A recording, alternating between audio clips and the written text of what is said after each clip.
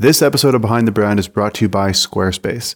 Bring your stories to life with Squarespace, the easiest way to create an exceptional website, blog, portfolio, or online store. Try Squarespace free for 14 days and receive 20% off your first purchase with code NEO2023. If you do a great job in building a great culture, then the rest will happen.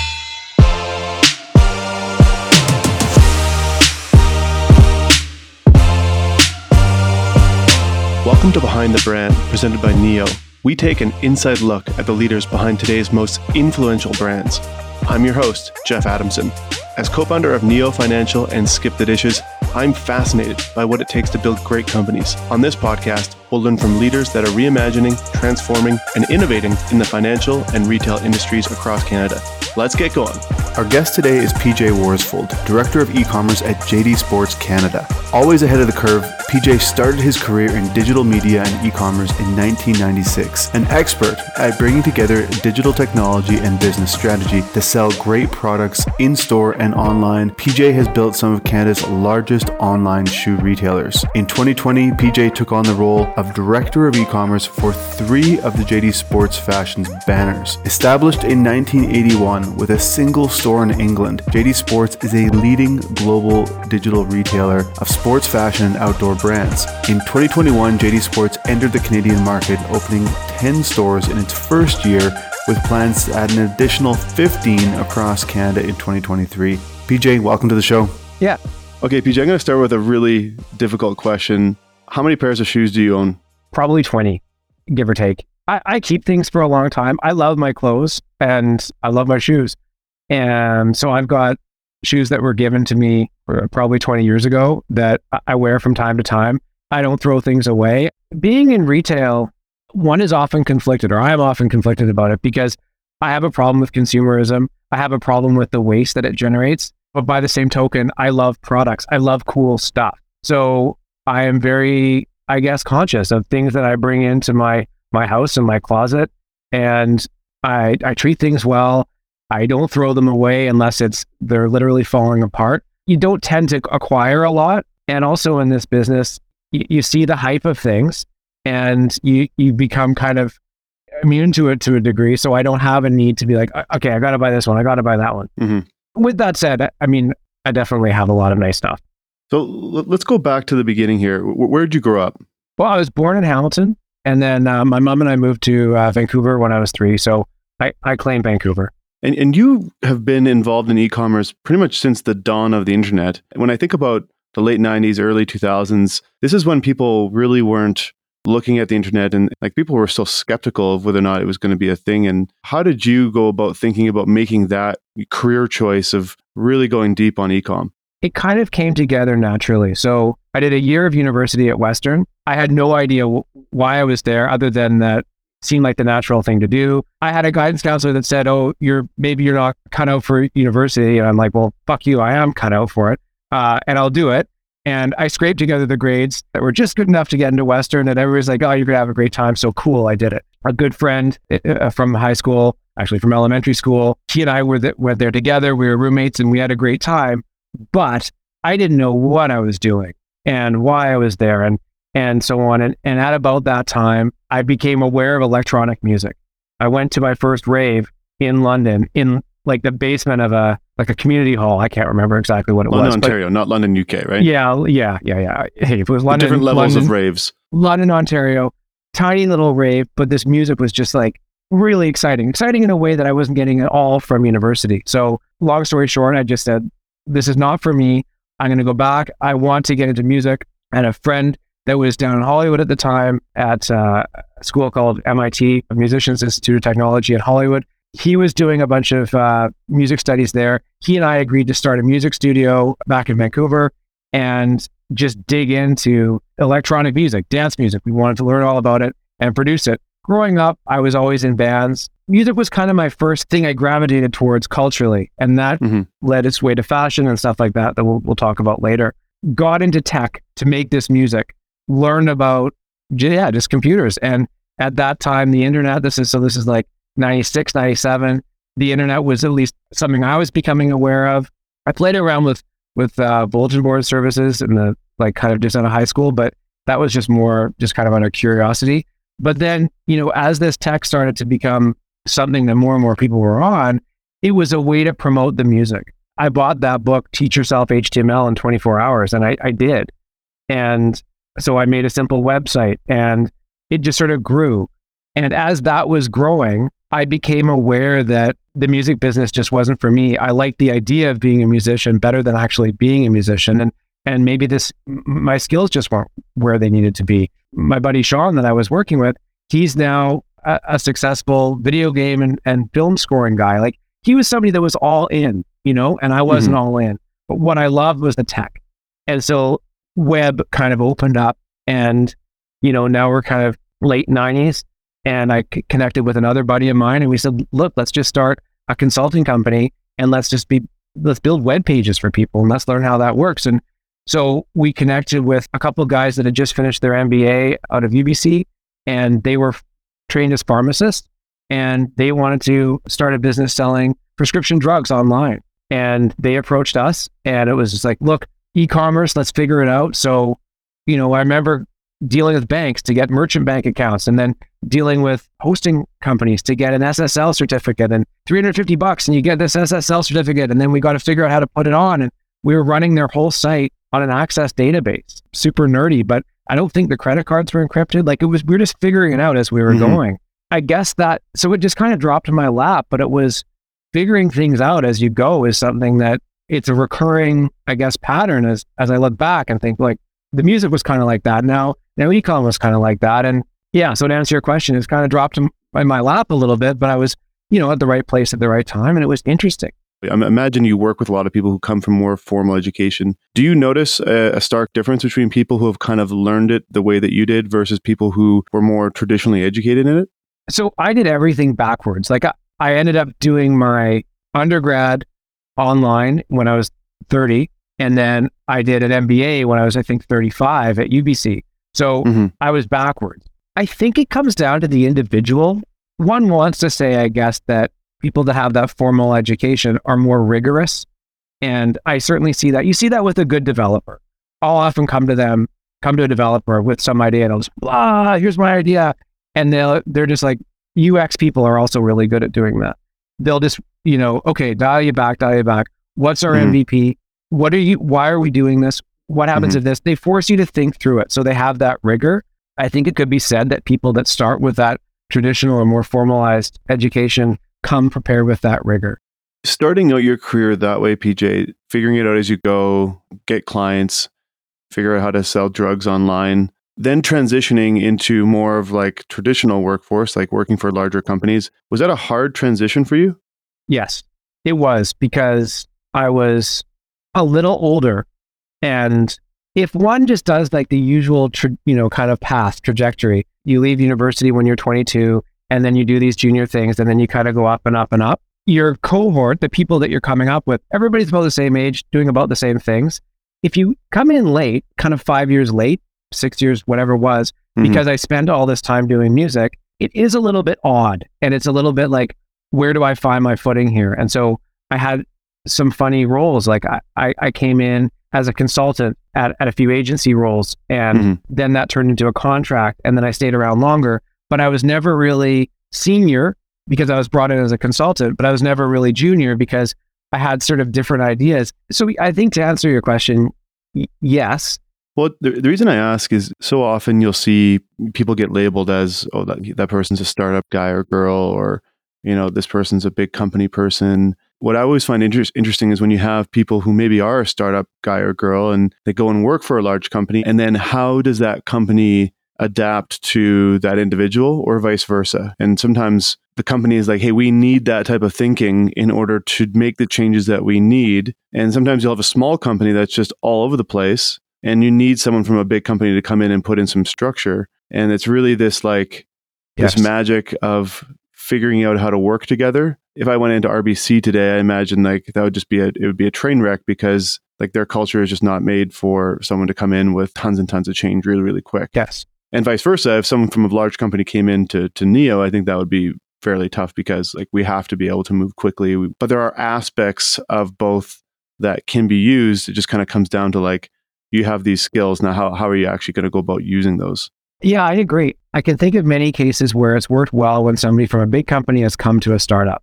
And if they're the right mentality, I'm thinking like of a good COO type, they're going to come in and they're going to not do anything to cap the energy of the startup. They're going to just put framework and process in. And if it's somebody that the leadership or the founder or founding team respect and appreciate, then it will work really well, because I've found that junior people in particular like structure. Yeah, a good COO type can come in and provide that. I think going the other way is something that companies like to say, though we've got it, what do they call it? An in-house entrepreneur? Intrapreneur, I think they call it. Yeah, or a resident entrepreneur, whatever it is. It's a nice news release, but the structure of the company isn't equipped to have an entrepreneur who's used to doing things. Yeah. Okay, here, you wear this hat today, you wear that hat today. And it's like, what? I don't know. And the thing falls apart, and it's just discouraging. Yeah, I think if they were really committed to being entrepreneurial, they'd probably hire a CEO to be the entrepreneur. Right. In 2012, you joined shoeme.ca, which would grow to become the largest shoe retailer in Canada, or online shoe retailer. And you were employee number 2. You guys blew up. You grew to 30 million in revenue, over 300 brands. You had a team of over 100 people with offices across the country. Tell me about that growth experience. What did you learn from going through rapid growth? Like, what are the elements that you took away from that growth experience that stick with you today? I've thought a lot about this. It is being comfortable with ambiguity. It's something that it's hard to teach. And it's something that you notice people that have worked only at larger organizations are extremely uncomfortable with. You want a leadership team that's got the North Star and they've got the KPIs and they're doing the Rockefeller habits type stuff, but you accept that when winds change or when financing is kind of on thin ice, you got to pivot. That pivoting can be interpreted by the rest of the team as flip-flopping or uncertainty or whatever it is, when it's survival mode.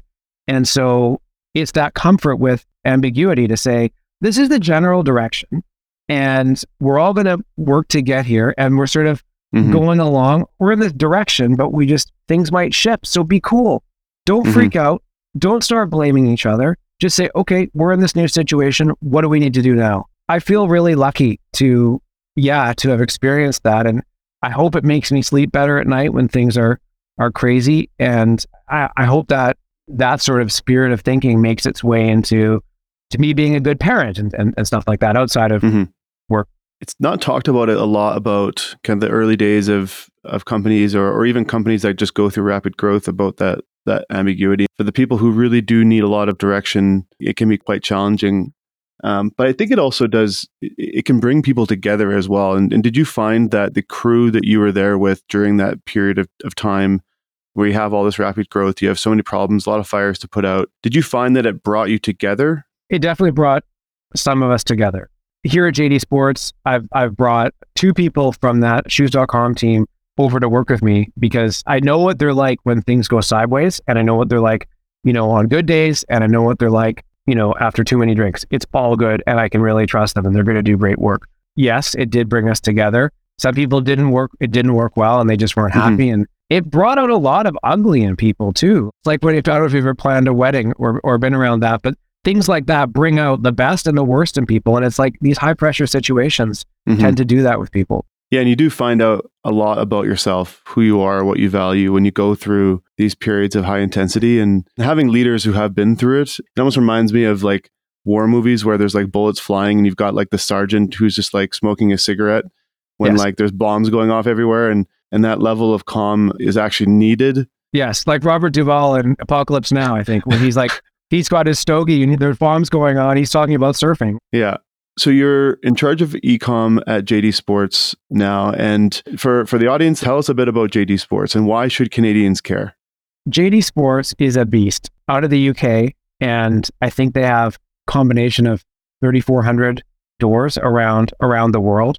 I mean, you can check their website just to see all the different brands that they own, but it's a lot. What I think they've done really well is combine all these different multi-brand retailers and present them in a way, or I guess, acquire brands that have this high energy, that are differentiated in the marketplace, and give those brands the tools to flourish while getting out of their way. So Size is one of their brands. So that's size.co.uk in UK and size.ca here. It's a great brand, a 20-year-old brand. It's that serving that sneakerhead customer, but doing a great job of celebrating the culture and the community that makes that whole sneaker world work, as opposed to being very transactional. It's celebrating all these things with the knowledge that if you do a great job in building a great culture, then the rest will happen. And I think what we're doing here with Livestock and with Size in Canada falls in that same tradition. So why should people care is that I think they're doing a great job of bringing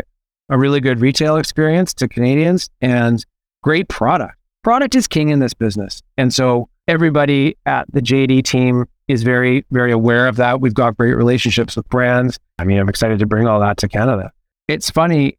I don't know how you feel about this or if you're something you're aware of, but growing up, one was always aware that the product offering in Canada was less than.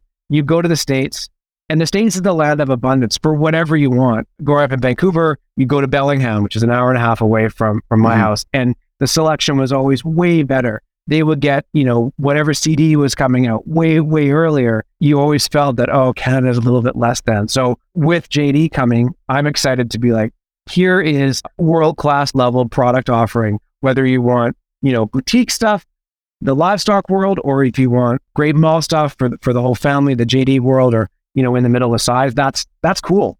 It's true though. I still like that in Canada in many ways. Like banking is a good example of that. Like we just are so far behind the rest of the world when it comes to banking. Things kind of get validated elsewhere. They're cool elsewhere. And then once they're already a trend, then they come to Canada. Are there any trends that you can think of in fashion that are very much like started in Canada and then we're exporting that abroad? Canada Goose comes to mind. Like that's a global brand that's exported around the world. But what else comes to mind for you? I mean, two from Vancouver, Lulu and Arc'teryx. Arc'teryx being just so early in that world. And my wife works at Arc'teryx. Sort of a fun fact. I think it was the COO of Arc'teryx took me to my first concert. He was my babysitter to see Metallica in 1989. I've known about Arc'teryx and their kind of growth from like the dirtbag climber community all the way up to the beast that they are now, where it's become a status brand. And so they've done an awesome job of exporting all of that. And I think the same can be said for Lululemon. I mean, they created a whole look. What is it about brands that were kind of made for that dirtbag culture that have somehow become status brands? Like I think of Patagonia, North Face, yes, Arc'teryx. I feel like a lot of the founders of these companies watching guys on Wall Street walk around with Patagonia vests on, it just seems so... Must kill them. They're built for the climate community and they could not be further from who's wearing it. I think it's because all those brands were started by product people, hearing about the care that especially the early people at Arc'teryx put into designing stuff.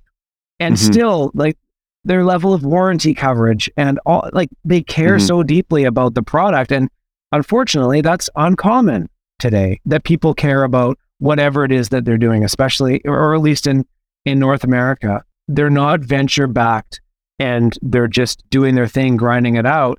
And they make these incredible world-class products. And then they cross the chasm and become status symbols. I know that's a challenge for anybody in that role. And I'm sure they have very mixed feelings about it. Yeah, you can't choose who's going to wear your clothes or your products. Let's talk a bit about e-commerce, because this is the world that you live and breathe in. From the late 90s, early 2000s to now, what stands out to you as the things that have changed the most? And then where do you see it going from here? Mobile's kind of it's the obvious thing. And everything that's happening on a technical tip with just responsive. When responsive hit, people with better understanding of CSS than I do, we're able to suddenly make something that rendered properly on your phone and on your laptop in the same code base. That was big. That opened up, I think, mobile commerce, and that's a biggie. I think also fulfillment. I mean, at shoes.com, the things left when they left. You had an SLA with FedEx, and hey, the thing got there in whatever time it was, and that's that. Yeah. Now it's Prime.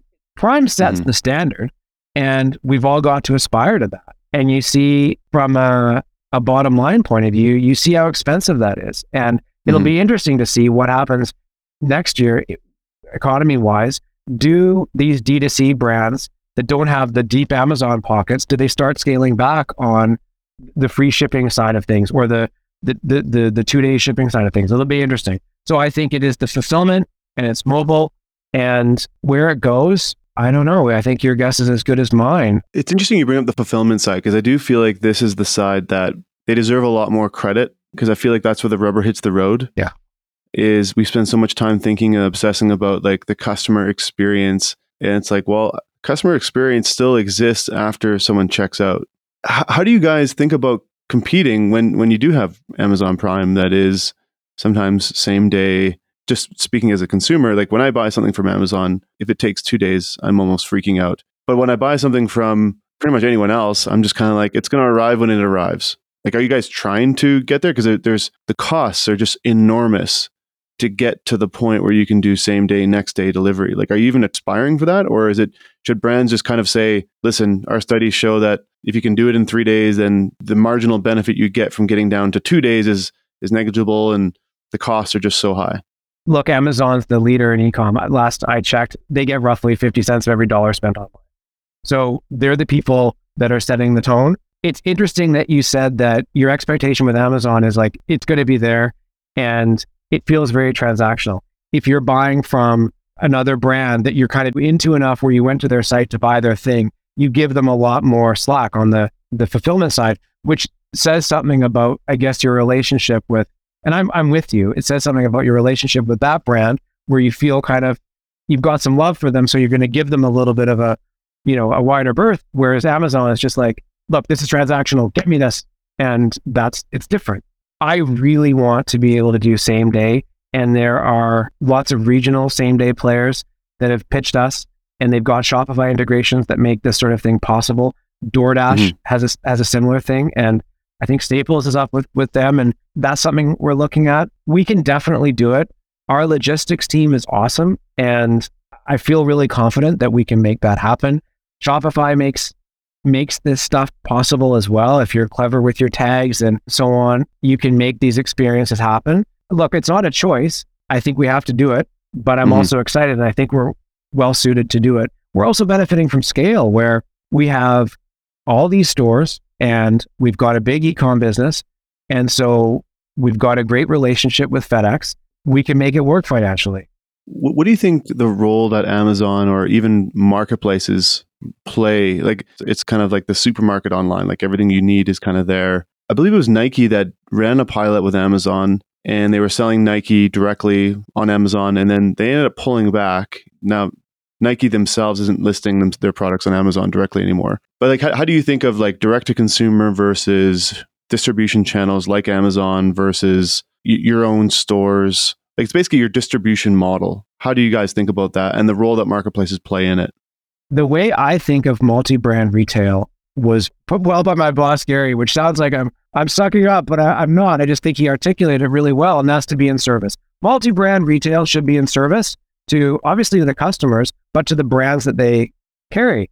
And so by that, I mean, if I'm carrying 3 brands, what can I do to act as a marketing arm for those 3 brands? How can I fill the top of the funnel for those 3 brands and celebrate where they are? And to the customer, the service is, how do we contextualize those brands? How do I show, here's how it fits in your lifestyle, customer. Here's what you might want to try with it. So that's the value that multi-brand retail plays. And that's why, to me, it never goes away, because you need that group creating the point of view that says, oh, this is the vibe that I want to play in to a customer.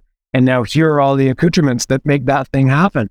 And so that works at like the highest boutique. And it's something that we do at JD in the mall. So I think where marketplaces play is that it's a great hedge against inventory risk for brands, for multi-brand, for boutiques, for multi-brand retailers, just to put product on there. It's not something that we would ever do, but I know lots of smaller businesses do, and great. From a customer point of view, the marketplace gives you way more selection. Look, I did an accelerator. We were part of an accelerator with Farfetch. So we learned all about how that's a luxury marketplace, but we learned a lot about how that works. It's a fascinating business. And if you're a customer that's looking for a highly sought after thing, the marketplace is a great, like, look at eBay. Before a lot of this, eBay was the place to go for anything fashion related. So I think that's about product, addressing people's needs to satiate sort of scarcity and that kind of thing. Yeah, there's always a place for everybody. I always feel like there's this tension sometimes between what's right for the brands that you serve, what's right for JD Sports, and what's right for the customer. And the example that comes to mind when we were running Skip is this idea of, okay, well, when I enter my address in, which restaurants are going to show up first? And so for the longest time, it was always just whoever was closest. And then we came up with a scoring system that was based on reviews and a bunch of data. And now you're basically serving the customer based on criteria that you create and decide on what the value of each. And then eventually it's like, okay, well, let's create a sponsorship banner. So there's a place where people can kind of, bid to get placement. If you're accepting sponsorship, then basically what you're saying is we're going to allow someone to kind of buy their way into higher visibility, and even though they may not be the best brand for the customer, they're willing to pay you for it. So it's kind of better for your brand, or better for your bottom line at least. But then you're trading that off against showing a customer a product or a restaurant or a brand that maybe they don't want. So from an e-commerce perspective, how do you think about balancing those different interests? Yeah. So we think about that a lot. It's just interesting that you had a very similar, I guess, debate in your head.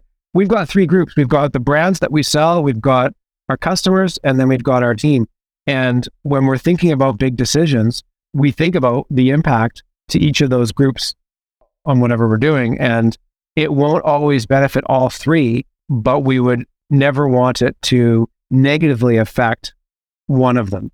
And that gets into a ton of debate, which is healthy, but that's the framework that we approach those sorts of things on. And there are lots of examples that we go through that are similar to what you're talking about, where people with money can buy their way to the front of whatever line it is, and it's potentially affecting negatively the customer experience. So right there, I've just said it. Well, it's a negative customer experience. Do we want to do that? And I think not, because it's ultimately bad for the brand, which now trickles back to the brands that we sell. And so, yeah, that's the framework that we use. But I guess, how do you make decisions on it? Is it like a dial where you're like, listen, this is not good for the customer, but it's like not that bad. Maybe it's a -1 out of on a scale of 5. Like, do you actually have a framework that is that objective, or is it very much just like, hey, we get around, we look at it, we all have a fairly good gut feel, and we make a decision? That's it. It's not a decision you make on a Friday afternoon when it's you and whoever else. It's let's get people, stakeholders, and let's get customer service in the room. Let's get the warehouse team in the room. Let's bring everybody in the room and think about what are the downstream effects of all these things that you might not have thought about. I want to talk about third-party integrations in e-commerce. And I feel like there's just an explosion of just different things you can plug into your e-com platform. Virtual sizing, having some sort of integration that will kind of give you an indication of whether or not what you're buying is going to fit you. BNPL, checkout integrations. What are some of the technologies that you've implemented that you've noticed a significant step change? This actually was as good as advertised? Yeah, I can give you a couple of things there, I guess. Algolia is our search and merch platform. Search and merch. Yeah, so they power the site search. And sorry, I hate jargon like that. It's our search and merchandising platform. And so that integrates with Shopify. And so when a customer types in Nike Air Force One, that's the means by which, those products get surfaced. Okay. And there are algorithms that will let us, if let's say we are low on white Air Force Ones, this algorithm will let us push a gray, let's say, this is something that's comparable, or a shoe of a similar silhouette that somebody might find comparable. And likewise, it could do things like, if I'm searching in Vancouver for a jacket, it has a weather integration where it knows to surface a nice Arc'teryx jacket because you want a waterproof Gore-Tex shell. But if I'm on the East Coast, then it's going to give me a parka because it's freezing cold. So it does that sort of thing and much more. That's personalization. And I'm big on that. And I'm big on just clever merchandising. And what these tools let you do is they integrate with other tech that you have. So it would say, and it would know that, margin's better on this. Let's try to push this, or inventory's a little thin on this, so let's deprecate it a bit. And so I'm big on that. The caveat is that you need to have somebody overseeing it. None of this stuff is turnkey. If you've got the right person who understands the business needs as well as the customer needs, which we're fortunate to have, I've seen that live up to the hype. The other side is something that I have firsthand experience with. Prior to JD, I was with Footsie. We were making tech, a sizing tech. So you download an app, you measure your feet, like taking a panorama shot of your feet, builds a 3D model of your feet, matches you with shoes that fit. Sounds awesome. And we had an integration with Shopify. What we found though, my always kind of feeling in the back of my head is that this sizing tech raises the sort of the specter of, ooh, in the customer's head, of, ooh, I'm buying something that's a sized item and this might not work. It's even just by kind of raising the fact that, oh, would you like help finding the right size? It now reduced conversions and it's friction in the customer's head. And they're just like, oh, you know what? I'm just going to go to a store. We don't have data to back that up. I never gathered data, but that seems like a reasonable thing to me. So yeah, I've been at it on both sides. Yeah, and it's interesting you bring up the kind of conversion and even like the returns that I think like it seems like that's coming up more and more now where, you know, as e-com exploded over the last couple of years, I think that there's more data coming out now that just returns were off the charts. Mm-hmm. And so, you know, as someone that's in charge of e-com, how do you balance out driving continued growth through that channel versus in-store while, you know, returns have got to be cutting into the bottom line? How do you balance that out? Or am I incorrect on that? Our returns at JD are among the lowest that I've seen. And that's not tooting my own horn because frankly, it's not something we put a ton of focus on. I think it's the types of customers that we're working with are knowledgeable about fit and they're thinking about it and they're just thinking about it. So we're fortunate there. At shoes.com, we had return rates in the mid-20s, brutal. And when you think about free returns both ways, I've done a lot talking to other brands and that's not uncommon. Direct to consumer, like single digit return rate, that's more common. But if you're talking multi-brand, it can get in the 20s. So we're lucky at JD that our return rates are very low. We'll continue to keep them low, but they will always be higher than brick and mortar. You're right there. We do a great job with fit guides. On the livestock business, we just put a new fit guide. We do a lot on measuring the fit of products. We do all of the measurements ourselves. And that's something that I picked up from Farfetch. They do a great job of doing all that. So it's something that we're on. Where I would like to go in 2023 is, this is something else that I picked up from Farfetch. They call it bracketing when people order a 9 and a 9.5. It's clear that they're not sure about size. So what can we do to help them? Can we have a customer service agent reach out and talk to them a little bit about the fit? Do we look for, quote, repeat offenders that are always doing this? And can we think of a solution? Can we reach out to the customer and say, is there an issue that you're concerned about? Can I help you in some way? Because as a customer, you don't want the hassle of returning. How can we make this right? So we can write some jobs that search for bracketing, and then let's think of ways to approach it.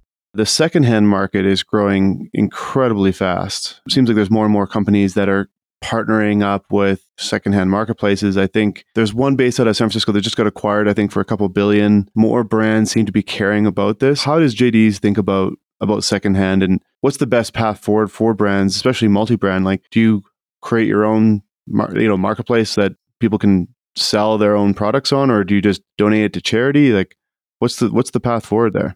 Secondhand isn't a focus. So that's the resale market in general isn't a focus for JD. It's about let's get the newest, best product in front of customers. It's just not part of our focus strategically. I think it's an interesting business.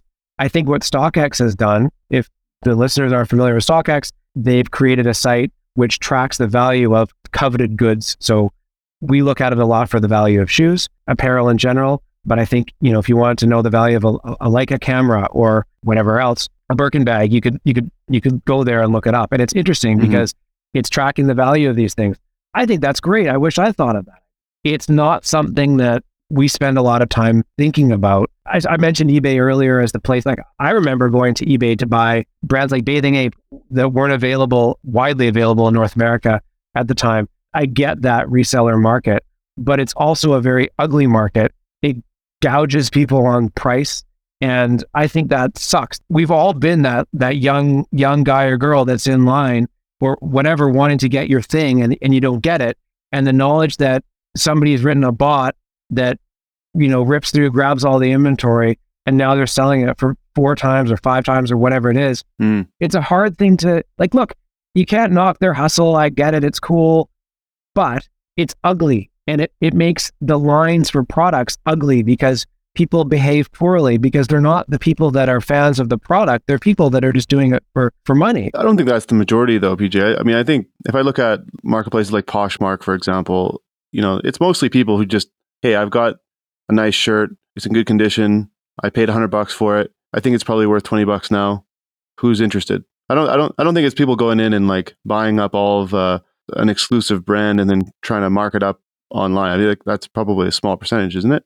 The business for resale shoes is huge. I don't know the figures. So that's what's closest to me. That's where my bias goes. Poshmark, great. All that stuff, no problem with. I've used those services myself to sell things in my closet that I want to get rid of. I'm fascinated by that. I think it's good for the environment. I like the idea of people buying better and not more. So totally good with that stuff. I just think the resale, when you're talking about these massive markups, is a problem for me.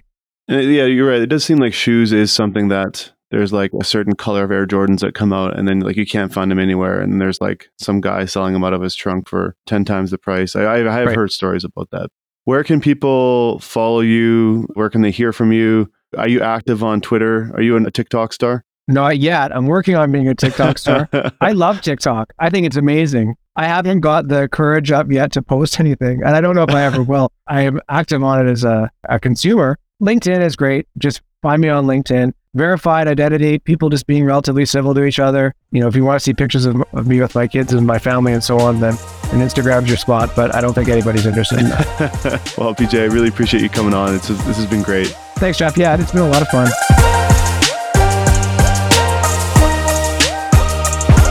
Thank you for tuning into Behind the Brand, presented by Neo. If you enjoyed today's show and are interested in learning about Neo for Business or our customer products, visit us at neofinancial.com. And don't forget to subscribe on Apple Podcasts or Spotify so you never miss an episode.